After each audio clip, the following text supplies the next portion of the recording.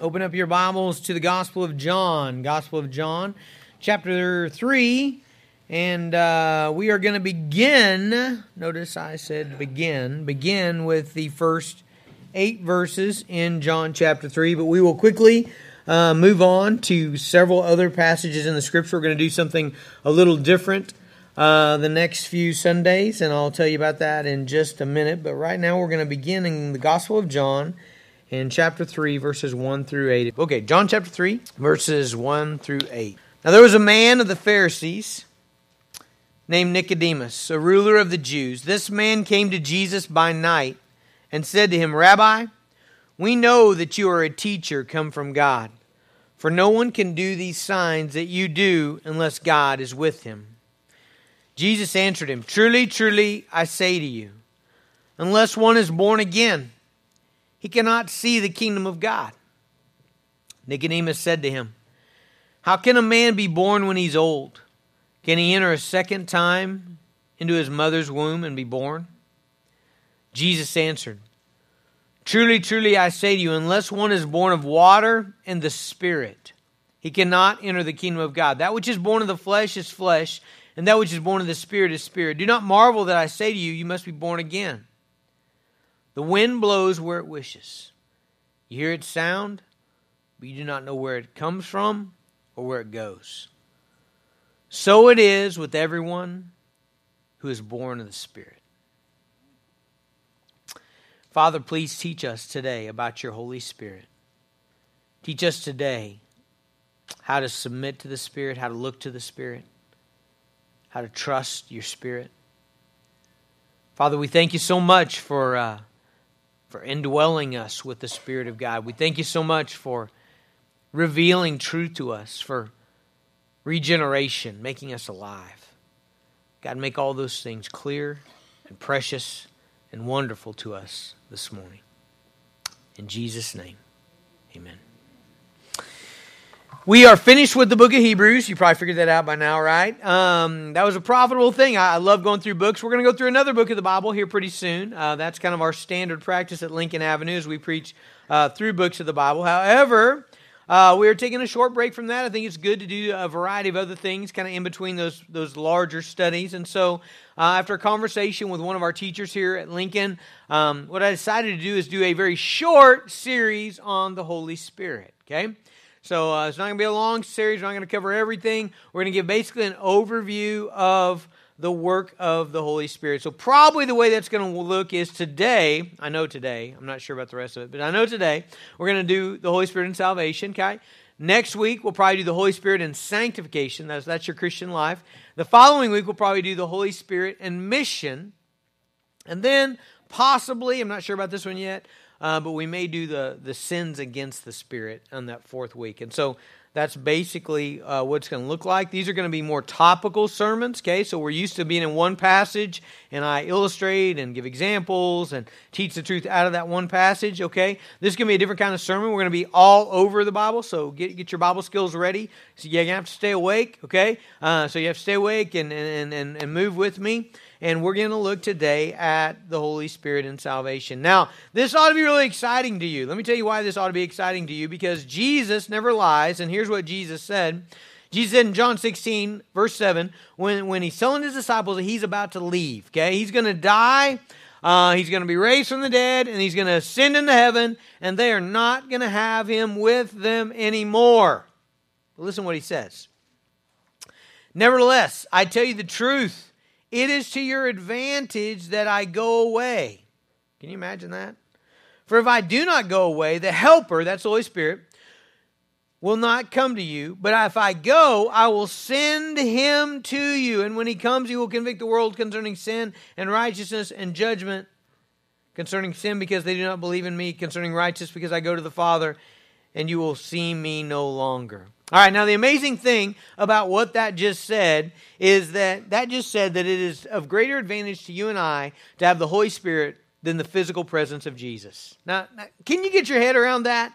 I don't think that's the way we think, is it? That's not the way at all we think. I mean, the way that most of us think is, if only Jesus were here, right? If only I could touch him, and if only I could just talk to him like I talk to another person. If only, I could go see him feed 5,000 people with a couple biscuits and some fish sticks. If only I could go to a funeral and he would raise the dead person. If only I could, watch him heal. And man, then that would be so awesome if he were here physically. Okay, I agree that would be awesome, but Jesus himself just said in John 16 that it is better for your Christian life. There's more power for you. There's more comfort for you. There's more wisdom for you. There is more benefit to your life that he ascend into the heaven of the Father and that the Spirit of God come down and live inside of you if you're a born-again believer. All right, so that's pretty big, isn't it? If Jesus says that having the Holy Spirit is better than having him physically here,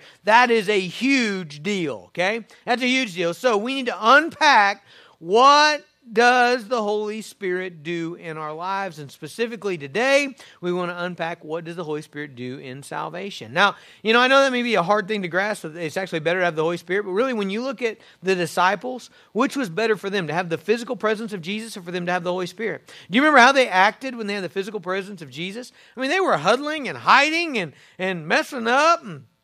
And do you remember how they acted when they had the Spirit? Okay, take Peter. Okay, this guy is denying Jesus 3 times. He's lopping off people's ears. He's putting his foot in his mouth. Okay, after the Holy Spirit came, what is Peter doing? Peter preaches his very first sermon. How'd it go, Peter? 3,000 people. Only 3,000 people were saved after his first sermon. Okay, is that Peter's skill as an orator? That is the power of the Holy Spirit. And so indeed, we see that lived out. That indeed it is incredibly valuable for us to have the Holy Spirit. And so what exactly does the Holy Spirit do in our life? And today we're looking particularly at the theme of salvation, the Holy Spirit and salvation. Now, you'll notice the verse we chose to read was of Nicodemus and Jesus talking about being born again, okay? And Jesus gives an illustration that the Spirit of God making you alive on the inside is like being reborn, being born again. Let me unpack that a little bit. Let me start with it. Let's do this, okay? So, think back to when you were born or your kids were born or somebody you knew was born, okay? So how would they describe being born? Okay? So how would they describe being born? Now the answer to that question is depending on who you ask about it, right? So let's say you ask the mother, okay? So she just had a child and you ask the mother, hey, what was it like? What happened when the kid was born? And here's likely what she would say. She would say, well, I carried that stinker for 9 months, I bore the load of back spasms and a greatly reduced bladder. I had morning sickness. I was throwing up everywhere. I had fatigue. And then I went into labor. And I'm telling you, for 10 hours, I used every bit of strength that I have. And I screamed that little guy into existence. Right? That would be probably a typical answer. How was the baby born? Now, so that's her vantage point. Now, let's say you go over and you ask the father of the baby the same question, okay? So he was there. It's the same baby. It's the same birth, okay? But you ask him, well, how was that baby born? I mean, how'd that take place? How'd it come about? And he would say, well, something like this. He would say, well, for 9 months, I lost my sweet wife. She disappeared. And another lady appeared, and that lady sent me on constant errands for things that made no sense at all. And that lady would cry hysterically, and she would laugh uncontrollably, and she'd remodel the back bedroom, all in the same hour, okay? And then one day we went to the hospital, and for 10 hours I got ice chips, and I manned the sweat rag, and I got the nurse 42 times. I videotaped, I prayed, I coached, and I got all the bones in my hand broken until you came out and you came into the world, right? That might be the dad's perspective. So let's say, and I know babies can't talk, let's say you ask the baby, okay? So you ask the baby. This is all the same event, okay? It's the same event, okay? If the baby could talk, you ask the baby, hey, how were you born? And he would say something like this: for 9 months, man, things were awesome, I mean, everything was really good, And then all of a sudden, man, y'all squeezed the fire out of me for 10 hours, And then some guy grabbed me by the neck and pulled me out into the Arctic, I guess is where we're at, and swatted me on the behind and shined a bright light in my face for about 10 minutes. That's how it happened, Now, every one of those vantage points would be true. Correct? Especially the dads. They're all true. Every one of them, okay?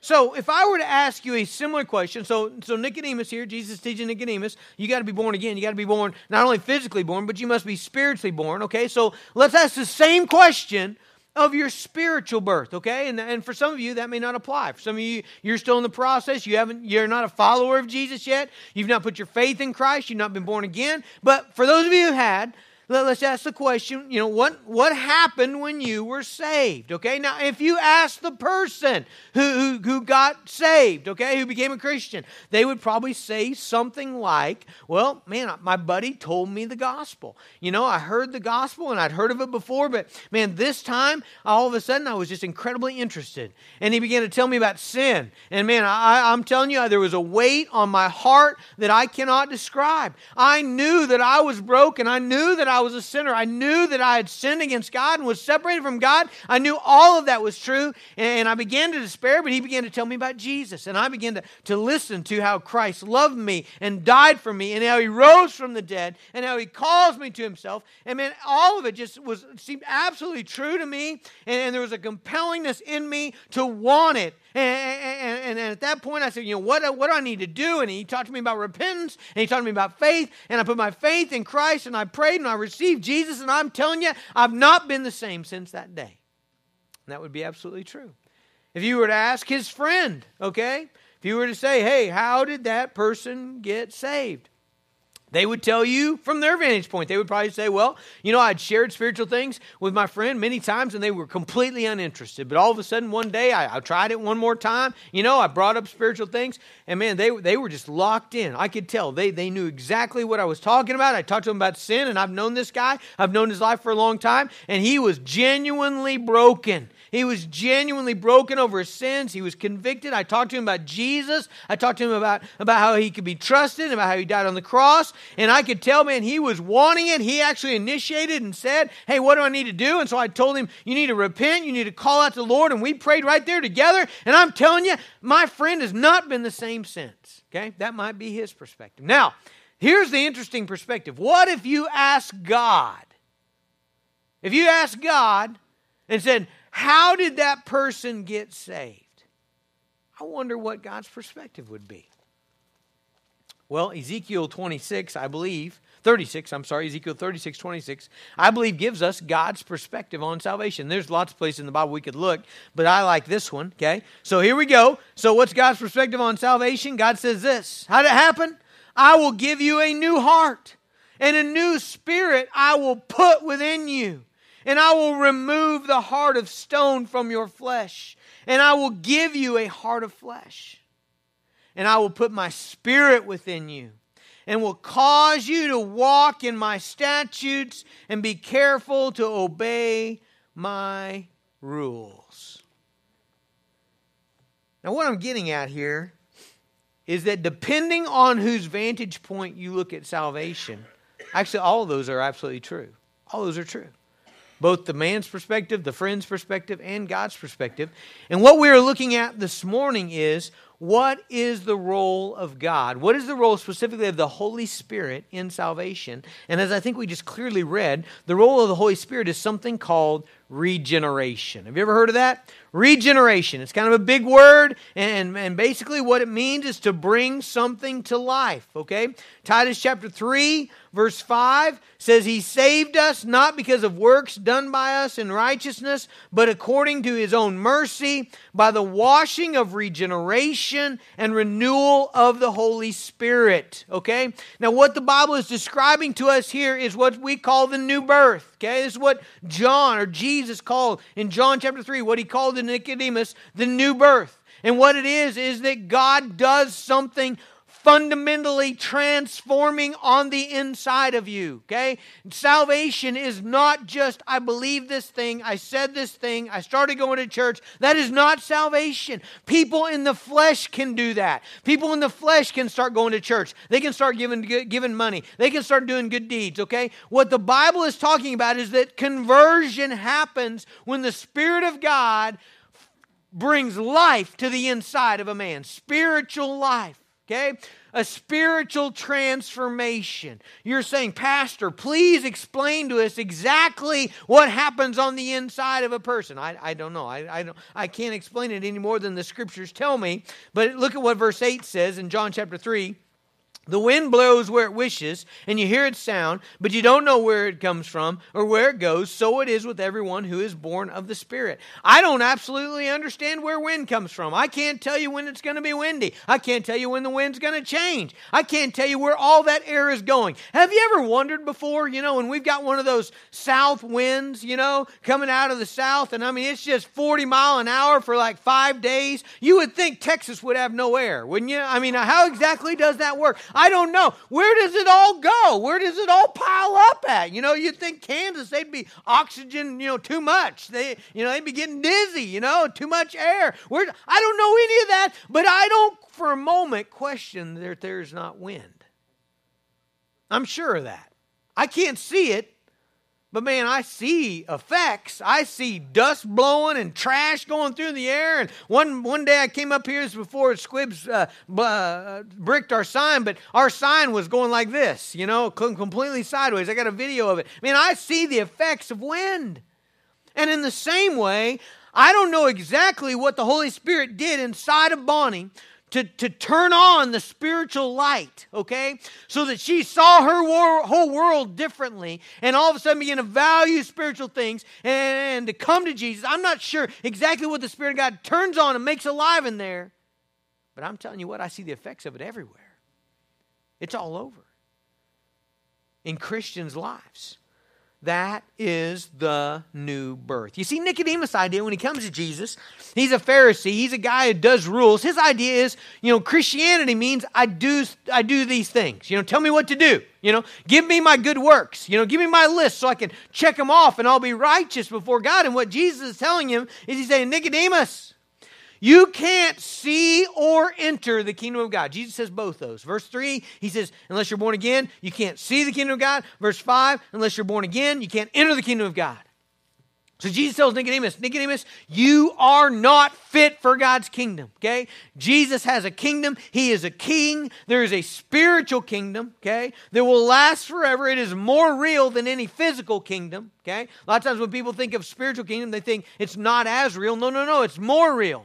There was a kingdom called the Roman Empire a couple thousand years ago that stretched all the way from Asia all the way into Europe and had all kinds of Caesars and emperors. And you know what? Where's that deal now? Can you go there now? No, you can't go there because it doesn't exist. Okay, it's gone. It's passed away. Okay, you can't be protected by it. You can't be provided for by it. You can't be attacked by the Roman Empire. You can't be a citizen of it because it doesn't exist. Jesus' kingdom will never cease to exist. There will never be a day in all eternity when Jesus is not king and he has a kingdom, all right?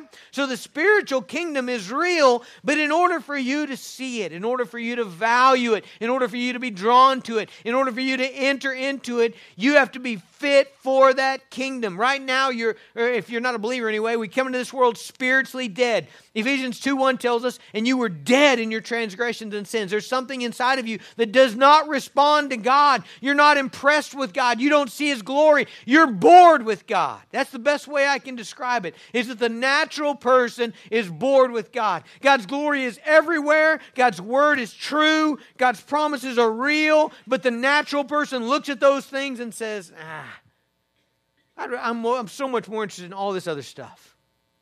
Okay, they may not even say that with their mouth, but that's exactly what their life says. Okay, they are spiritually dead, and therefore, in order to come to salvation, there must be something spiritual that happens on the inside of you, and that something spiritual is called regeneration, or in our passage in John 3, it is called the new birth. Now, I want you to go to 1 Corinthians 2, because I think 1 Corinthians 2 helps us out in understanding the transformation that takes place in the spiritual man, okay? So 1 Corinthians chapter 2, I'm going to start reading up in verse 12. Now we have received not the spirit of the world, but the Spirit who is from God, that we might understand the things freely given to us by God. All right, so there's all these things given to us by God, but in order to understand those things, you must have the Holy Spirit. okay? You can't understand them without the Holy Spirit. The Holy Spirit is the means of revelation, okay? The primary means of revelation, all right? So if you'll hold your finger right there in 1 Corinthians, I want to take you to John. John chapter 14, verse 26 says, one of the ministries of the Holy Spirit is, but the Helper, the Holy Spirit, whom the Father will send in my name, he will teach you all things and bring to your remembrance all that I've said to you. Okay, the Holy Spirit is the one who reveals spiritual truth. All right, now how does he do that? He does that in a couple ways. I would classify it, he does that from the outside and from the inside. Okay, from the outside, 2 Peter 1:21 says, for no prophecy was ever produced by the will of man, but men spoke from God as they were carried along by the Holy Spirit. How did we get this book? How did we get this book? We got this book because the Spirit of God wrote it, okay? These are the words of the Spirit. This is the word of Jesus, okay? The Spirit took men and he brought them along, he inspired them and carried them along, and what we have here is the Word of God, attested to us and confirmed to us by Jesus himself who rose from the dead. All right? And a really scary thing that I see happening in our culture is people who stand in authority over the Word of God. In other words, the Word of God should be my authority, right? It should govern me. But what I see people doing is they put themselves over the Word of God. So they'll begin to read the Word of God and they'll read a verse like, hey, love your neighbor as yourself. And they're like, that is a good verse. That's a good verse. I agree with that, God. I concur. We'll check that one. It stays. They read another verse, flee sexual immorality. Oh, no. I just don't know that that's really true. I don't know that that's authoritative. I think that's, for their day, but not in our day. So I'm going to scratch that one out. All right, now how dare we believe that we are in authority over the Word of God? How dare we believe that the Spirit of God couldn't do His job? Is that what we're saying? Are we saying, Holy Spirit, you tried really hard. We're going to give you an A for effort, but you know what? You just didn't get it all right, When Paul was writing that one section, you were trying to carry him along, and you were trying to fill him, and you were trying to inspire him, but you got distracted, you looked away, something happened, and bam, now we got something in the Bible that's not true. We don't believe that, my friends. The Bible stands as an authority over our lives, whether it's popular, whether we like what it says, whether we agree with it doesn't matter. The Spirit of God is the Word of God and the truth of God revealed to us through His Spirit. So, the Spirit reveals truth to us from the outside. He also reveals truth to us from the inside. Remember what John said in John 14:26? He said, the Helper, the Holy Spirit, the Father will send in my name. He will teach you all things, and He'll bring to your remembrance all that I've said to you. Do you see that? Now He's working from the inside, okay? This is what we call illumination. Okay, so we have inspiration. That's how we got the Bible. And now we've got illumination. Illumination is when the Holy Spirit works on us from the inside. How many of you Christians, how many of you have ever had the experience, you've read a verse 100 times, you know the verse, you memorized the verse, you read the verse, and one morning you're in your prayer time, and you're studying, and you're communing with the Lord, and man, you read that same verse, and all of a sudden it's like the windows of heaven are open to you, and you're changed, man. You are gripped by that thing. How did that happen? That happened through the Spirit of God. We should want that to happen. That's why the psalmist prays in Psalm 119, open my eyes that I may see wonderful things from your word. He's saying, God, open my eyes. Holy Spirit, show me from the inside. So the Holy Spirit is the giver of truth. He reveals truth through His Word. He reveals truth on the inside by illuminating our minds to understand it. And so in 1 Corinthians, I'm going back there, 1 Corinthians 2, when Paul talks about the natural person and the spiritual person, the big difference is the natural person doesn't have the Holy Spirit illuminating his mind. And so what happens? Well, he says, verse 14, the natural person does not accept the things of the Spirit of God, for they are folly to him. You guys see that word folly? They're folly. Now, so he's not saying he can't understand the words. All right? So someone who doesn't have the Holy Spirit, they can still read, right? They can still put sentences together. They can still understand the concept of the writer. But it's not glorious to them. It's not life-giving. It's not captivating. It's not transforming. Why? Because it's folly to him. Why? Because spiritual things are spiritually discerned. They're spiritually appraised. When an appraiser comes to your house, what does he do? he looks it all over, right? He says vinyl siding. We got a roof that's 5 years old. We got a 3-bedroom. We got this many square foot. We got new appliances. We got this kind of countertop. And then he makes an appraisal, right? He says, this is what it is worth, okay? He discerns what it is worth. The natural man hears the gospel. He hears that Jesus is God's Son, that Jesus died on the cross, that you can have eternal life and forgiveness and adoption into God's family. And he may understand all of that, but when he appraises it, it's not worth very much. It may be worth a little. In fact, he may make some kind of insincere decision that moves him a little ways on in his spiritual life. But if he does not have the Spirit of God, he does not see those things as everything. He does not see them as captivating. He does not see them as moving in his life. And therefore he does not understand them. I don't know of a real illustration to try to illustrate this for you. Here's my shot at it. And this is not a spiritual application. I'm going to give you a physical thing that happened to me. And I think it has some implications on understanding not valuing something, okay?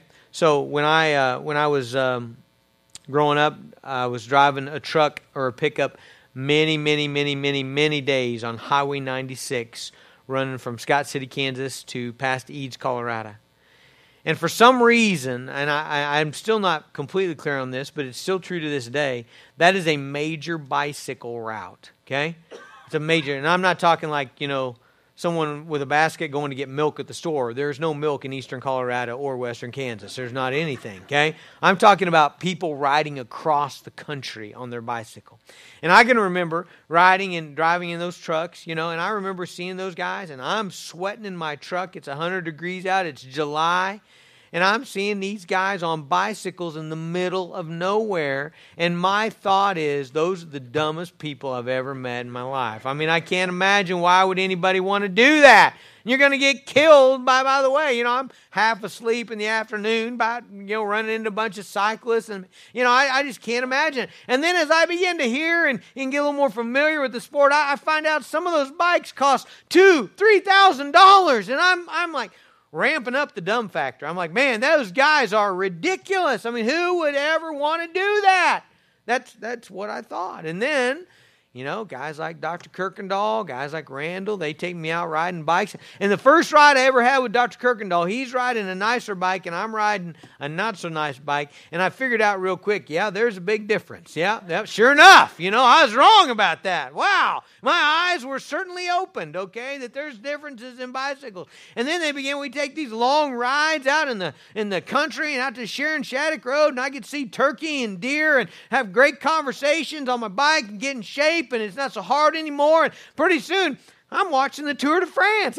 I'm thinking, man, it'd be great someday to ride across the country on a bicycle, okay? Now, what happened there? Nothing spiritual, okay? Don't think anything spiritual happened. But what happened is, at one time, I did not appraise. I did not value. I saw no value in something that later I came to really love, okay? Now, what happens in 1 Corinthians 2 is, you can't love the things of God without the Holy Spirit. Does that make sense? You can't ever get there. You can't ever get to the point where you're embracing and loving this thing without the Holy Spirit. Otherwise, you're a natural person without the Spirit, and you're going to be bored with God. You're going to be uninterested with God. You're going to give Him lip service because you don't have the Holy Spirit of God.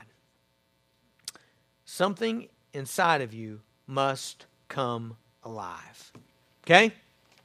Salvation is more than making a decision. It is more than walking forward. It is more than whatever you do. Salvation, unless it is accompanied by the Spirit of God turning something on in your life, it's not genuine salvation. Okay?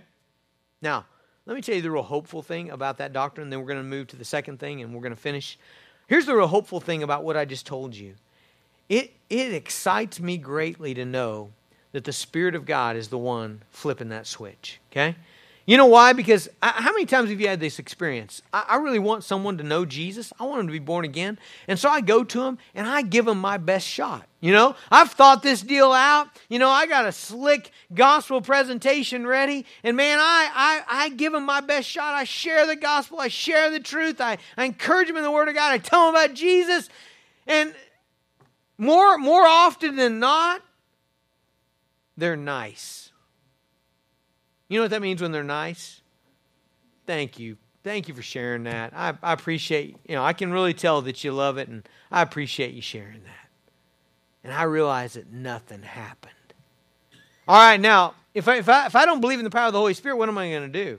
Well, I might as well give up. I just gave my best shot, that's all I got. I mean, I can't do any better. I just gave my best shot. And nothing happened on the inside. But with the Holy Spirit, oh, this is exciting now. Hey, I'm going to get up to bat every time. Because I don't know what the Spirit's going to do, man. God may be drawing those folks. God may be opening their eyes. God may be doing stuff in them that I don't even see. And man, who knows? The hardest of the hard person, I might share the gospel. They might be born again just like that. Isn't that awesome?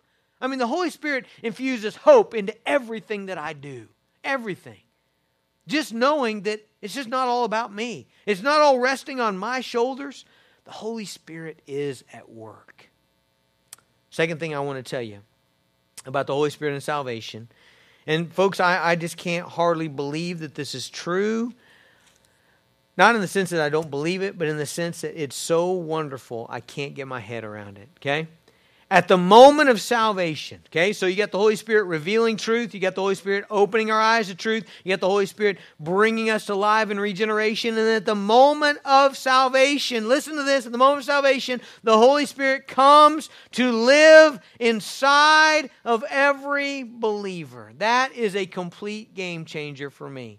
Listen to 1 Corinthians 6:19. Do you not know that your body is a temple of the Holy Spirit within you, whom you have from God? You're not your own. You're bought with a price, so glorify God in your body. Romans chapter 8. Verse 9 says, you, however, are not in the flesh, but in the Spirit. If in fact the Spirit of God dwells in you, anyone who does not have the Spirit of Christ does not belong to Him. Friends, God is so committed to your eternal salvation and transformation that when He saves you, He comes and sets up residence inside of your heart. Does that blow anybody else away? That God would be that committed to my salvation that He would come and indwell me forever. That He would come and live inside of me right now and take up permanent residence. I mean, I like you guys. I like you guys a lot. You're a great church, and I want to help you in any way that I can. But honestly, I don't want to live with you. I don't want to spend 24/7 with you. That's too much of a commitment. But God Himself, the third person of the Trinity, comes and sets up shop in your heart, inside of you. This is not a test drive. This is not a rent-to-own deal. This is not an extended lease. This is not an escape clause in the contract. God saves you, purchases you, and then He moves in. Okay? It is the indwelling of the Holy Spirit in every born-again believer. So what happens at salvation? God is opening our eyes to the truth through His Word. God is illuminating our hearts. He's giving us a spiritual mind. He's turning on the switch so that we understand spiritual things, so that we come alive on the inside to Him. And then He comes in and sets up residence within us. Now, what is He doing in there? Okay, this gets really exciting here. Okay? Ephesians chapter 1. Beginning in verse 13 and 14. Listen to this. In Him, you also, when you heard the truth, the gospel of your salvation, and believed in Him, were sealed with the promised Holy Spirit. Okay, you're sealed. You're protected by the Spirit of God inside of you. Okay, verse 14. Who is the guarantee of our inheritance until we acquire possession of it, to the praise of His glory. Did you know that you had an inheritance? That's pretty cool, isn't it? God has given you an inheritance. God has all kinds of glorious and wonderful and great things awaiting the believer. In fact, in Ephesians 2:7, right across the page, he says, so in the coming ages, He might show the immeasurable riches of His grace and kindness toward us in Christ Jesus. God's got all kinds of good stuff for us, okay? And now, He's given us the Holy Spirit to be the guarantee of our inheritance, all right? So you got a great big inheritance here, okay? And just so you know that you really have it, God goes ahead and gives you a down payment right now. right now? Who wants some of their inheritance now? Who wants some, huh? No, nobody wants. Okay, I'll take yours too. All right, who wants our inheritance? Man, I want my inheritance now. And God has said, okay. He said, okay, you can have some. And He's given me the Holy Spirit inside of me as the first installment of my inheritance. Okay, now what does that mean? What does that mean? How does that help me? Well, the Holy Spirit is living inside of me now, showing me these riches. By faith, I begin to see them. I begin to experience them. I begin to love them. I begin to long for them. I begin to want them. Okay, that's it's the work of the Spirit inside of me. All right? Now, hold that thought, and I'm going to tell you the same thing I just told you 2 more times, okay, in different passages, because I want you to see that I'm not just making this up, and this is really cool, okay? All right, so 2 Corinthians chapter 1, verse 20, he says, "For all the promises of God find their yes in Him, in Jesus. That is why it is through Him that we utter our amen to God for His glory." All right. First thing he tells us, all the promises of God are yes in Jesus. So, you got all these great promises of God. Do you get them or not? Well, if you're in Jesus, they're all what? Yes. Okay? So, forgiveness. Well, do you have Jesus? Yeah, you do? Okay. Yes. All right. Adoption. Do you have Jesus? All right. Yeah. Check that one. Okay. God working together, all things together for good in your life. Do you have that? If you got Jesus? Yes, they're all yes. All the promises of God. New heaven, new earth, resurrection. They're all yes, yes, yes, yes, yes, yes. They're all yes in Jesus, okay? All that's coming to you. I know what kind of people you are. You're going to say, just like me, hey, I'd like to have some of that right now, God. God says, okay, and He gives us His Holy Spirit, right? He gives us the Holy Spirit, and we begin to taste the promises of God. We begin to see them from afar. We begin to experience the goodness of God, the blessings of God right here and now through the Holy Spirit, the present experience of God in us now. Okay, one more. 2 Corinthians chapter 5. In this passage, Paul likens our bodies to a temporary tent, okay? For we know that if the tent, which is our earthly home, is destroyed, we have a building from God, a house not made with hands, eternal in the heavens. So he's longing to shed this old body and to have his new resurrection body, okay? That's what he's talking about, right? Verse 2 says, "In this tent we groan." Do I hear an amen? Anybody groaning in their tent today? Okay, so you got no cartilage left in your left knee, right? Your shoulder needs a new rotator cuff. Maybe you got cataracts on your eyes. Maybe you got a weak heart. Maybe whatever, right? We're groaning in this tent. That's what verse 2 says. Longing to put on the heavenly dwelling, if indeed by putting it on we may not be found naked. We don't want to just shed our body. We want a new body. Verse 4, "For while we're still in this tent, we groan, being burdened, not that we would be unclothed, but that we would be further clothed, so that what is mortal, we want what is fragile and frail and sick and broken," that's mortal, "may be swallowed up by life." Yes, that's coming, okay?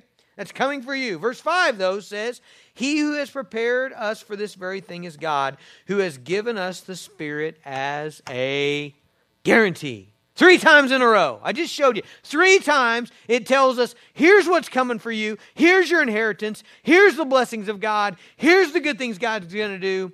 And now God's given you a guarantee of those things by giving you the Holy Spirit. My friends, the Holy Spirit is our present experience. It is our present taste of God, the goodness of God. Okay? Some of you use this phrase, it's a God thing. I don't know who started that in this church. I don't know where it came from, but I hear it all the time. What are you saying when you say it's a God thing? What do you mean by that? You know what you mean if you're theologically accurate? You mean, I just experienced the Holy Spirit. Okay? I just experienced Him. He put a circumstance in my path, and I know that's God. I just experienced God right now. Okay? You're saying, man, I was sick and He healed me. I experienced the presence of God. You're saying I was reading my Bible, and man, there was a God thing that just put everything together and took away my worry. I experienced the power of the Holy Spirit. That is what He's talking about. Okay? He's saying you got all this great stuff coming, but guess what? You get some of it now through the Holy Spirit. Now, to make this even more clear, what actually will be our inheritance, okay? As believers, I just read you 3 passages that talked about we have an inheritance, we have an inheritance, we have an inheritance. What is the thing we get? What is the great thing that we're all looking for and longing for? Let me tell you what, it is not gold streets, okay? Some of you're talking about gold streets all the time, and I'm just telling you, if we get to heaven, don't stand by me and don't tell anybody you're from Lincoln Avenue Baptist Church if that's what you're doing, okay? All right? If we're all there in heaven and there's the glory of Jesus emanating out in this fierce, glorious blaze of awesomeness, and the seraphim and the cherubim are going around like F-16s, and all the saints of God are worshiping. If you're over back in the New Jerusalem, bent down, being like, man, these streets, I'm telling you what, look at this gold. I'm embarrassed of you. Don't tell people you came to my church, okay? Tell them you were a Methodist or something else. I don't know. But don't tell them you're from here. Our inheritance is Jesus. He's the one that will satisfy. I walked on, this is true. I thought of this when I was preaching in the second service. I walked on streets of gold. I did that the other day. In the 1st of June, we went to Hearst Castle in California. William Randolph Hearst built this huge castle on this beautiful hillside overlooking the Pacific Ocean for to bring all his guests in. And before he even got it done, he died. Isn't that the way things go, you know? Anyway, but in this one pool, I think it's called the Roman Pool, he overlaid the floor with flakes of gold. So there's gold in the floor, and then he put like glass or something on top of it, you know. And so when you're walking on it, you're actually walking on gold. Guess what? It wasn't that great. I mean, the pool was pretty and everything. By that time, I was hot. I was ready to get on the bus, go back down to the Pacific where it was cool. I mean, I had no fulfillment. I had no satisfaction. I had no glory. Hey, you know what? Streets of gold are, I mean, the Bible tells us that for a purpose. It's telling us, you know, there's this glorious thing where all things are made new. But the glory of heaven, what you need is not new streets. It's not a mansion. What you need, what's going to satisfy your soul, is Jesus. It's God. Okay, and so what do we have as believers? We have the present reality of God Himself living inside of us. So you know what you should seek? You should seek, I'll just use your own language, you should seek God things all the time. You should say, God, I want to experience the Holy Spirit. I want to experience your power. For years, I think Baptist preachers were afraid to say that. I want to experience the Holy Spirit. You know why? Because we were many of those guys were rebelling against what they saw in much of the charismatic movement, which was basically, I want to experience. I want to experience the character of God, and then the love of God, and the knowledge of God, and the power of God, and the grace of God, and the service of God. But it was I want to experience an experience. Okay? Well, I'm not saying that. That's not what I'm saying. What I'm saying to you today is we should want more of God Himself. I want to experience His presence. I want Him working. For the next couple of weeks, we're going to be talking about being full of the Holy Spirit, being led by the Spirit, walking in the Spirit, not grieving, not quenching the Spirit. Friends, we have the presence of Almighty God dwelling inside of us. Ought you not expect incredible things every day? Ought we not seek those? Ought we not want to position our life so that we get those? We see those. God, open my eyes. Show me. Show me. If you don't have the Holy Spirit this morning, you don't have Jesus. If you've not been awakened on the inside, if your Christianity consists simply of, I'm going to do some right things, I'm going to try to be good or at least better than the next guy so that I feel better about myself, you don't have salvation. You have something else. You have what Nicodemus had. He's a great guy. But Jesus said, unless you're born again, Nicodemus, you'll not enter the kingdom of God. You'll not see it. You won't get it. So maybe today, the Spirit of God's working on you. Maybe today, as you've heard the gospel, you want to turn from sin, put your faith in Jesus. The Holy Spirit will bring you to life on the inside. Let's pray. Father, we need you. Holy Spirit, we want you to work. Holy Spirit, we want you to work in our church. Holy Spirit, we want you to work in our families. We want to interact with you. We want to talk with you and walk with you and sense your presence and your direction. We want you to reveal to us the greatness of Jesus in every way. Holy Spirit, we're so thankful that you live inside of us. We don't want to grieve you. We don't want to quench you. We don't want to resist you. We don't want to lie to you. Holy Spirit, do your work in us. In Jesus' name, amen.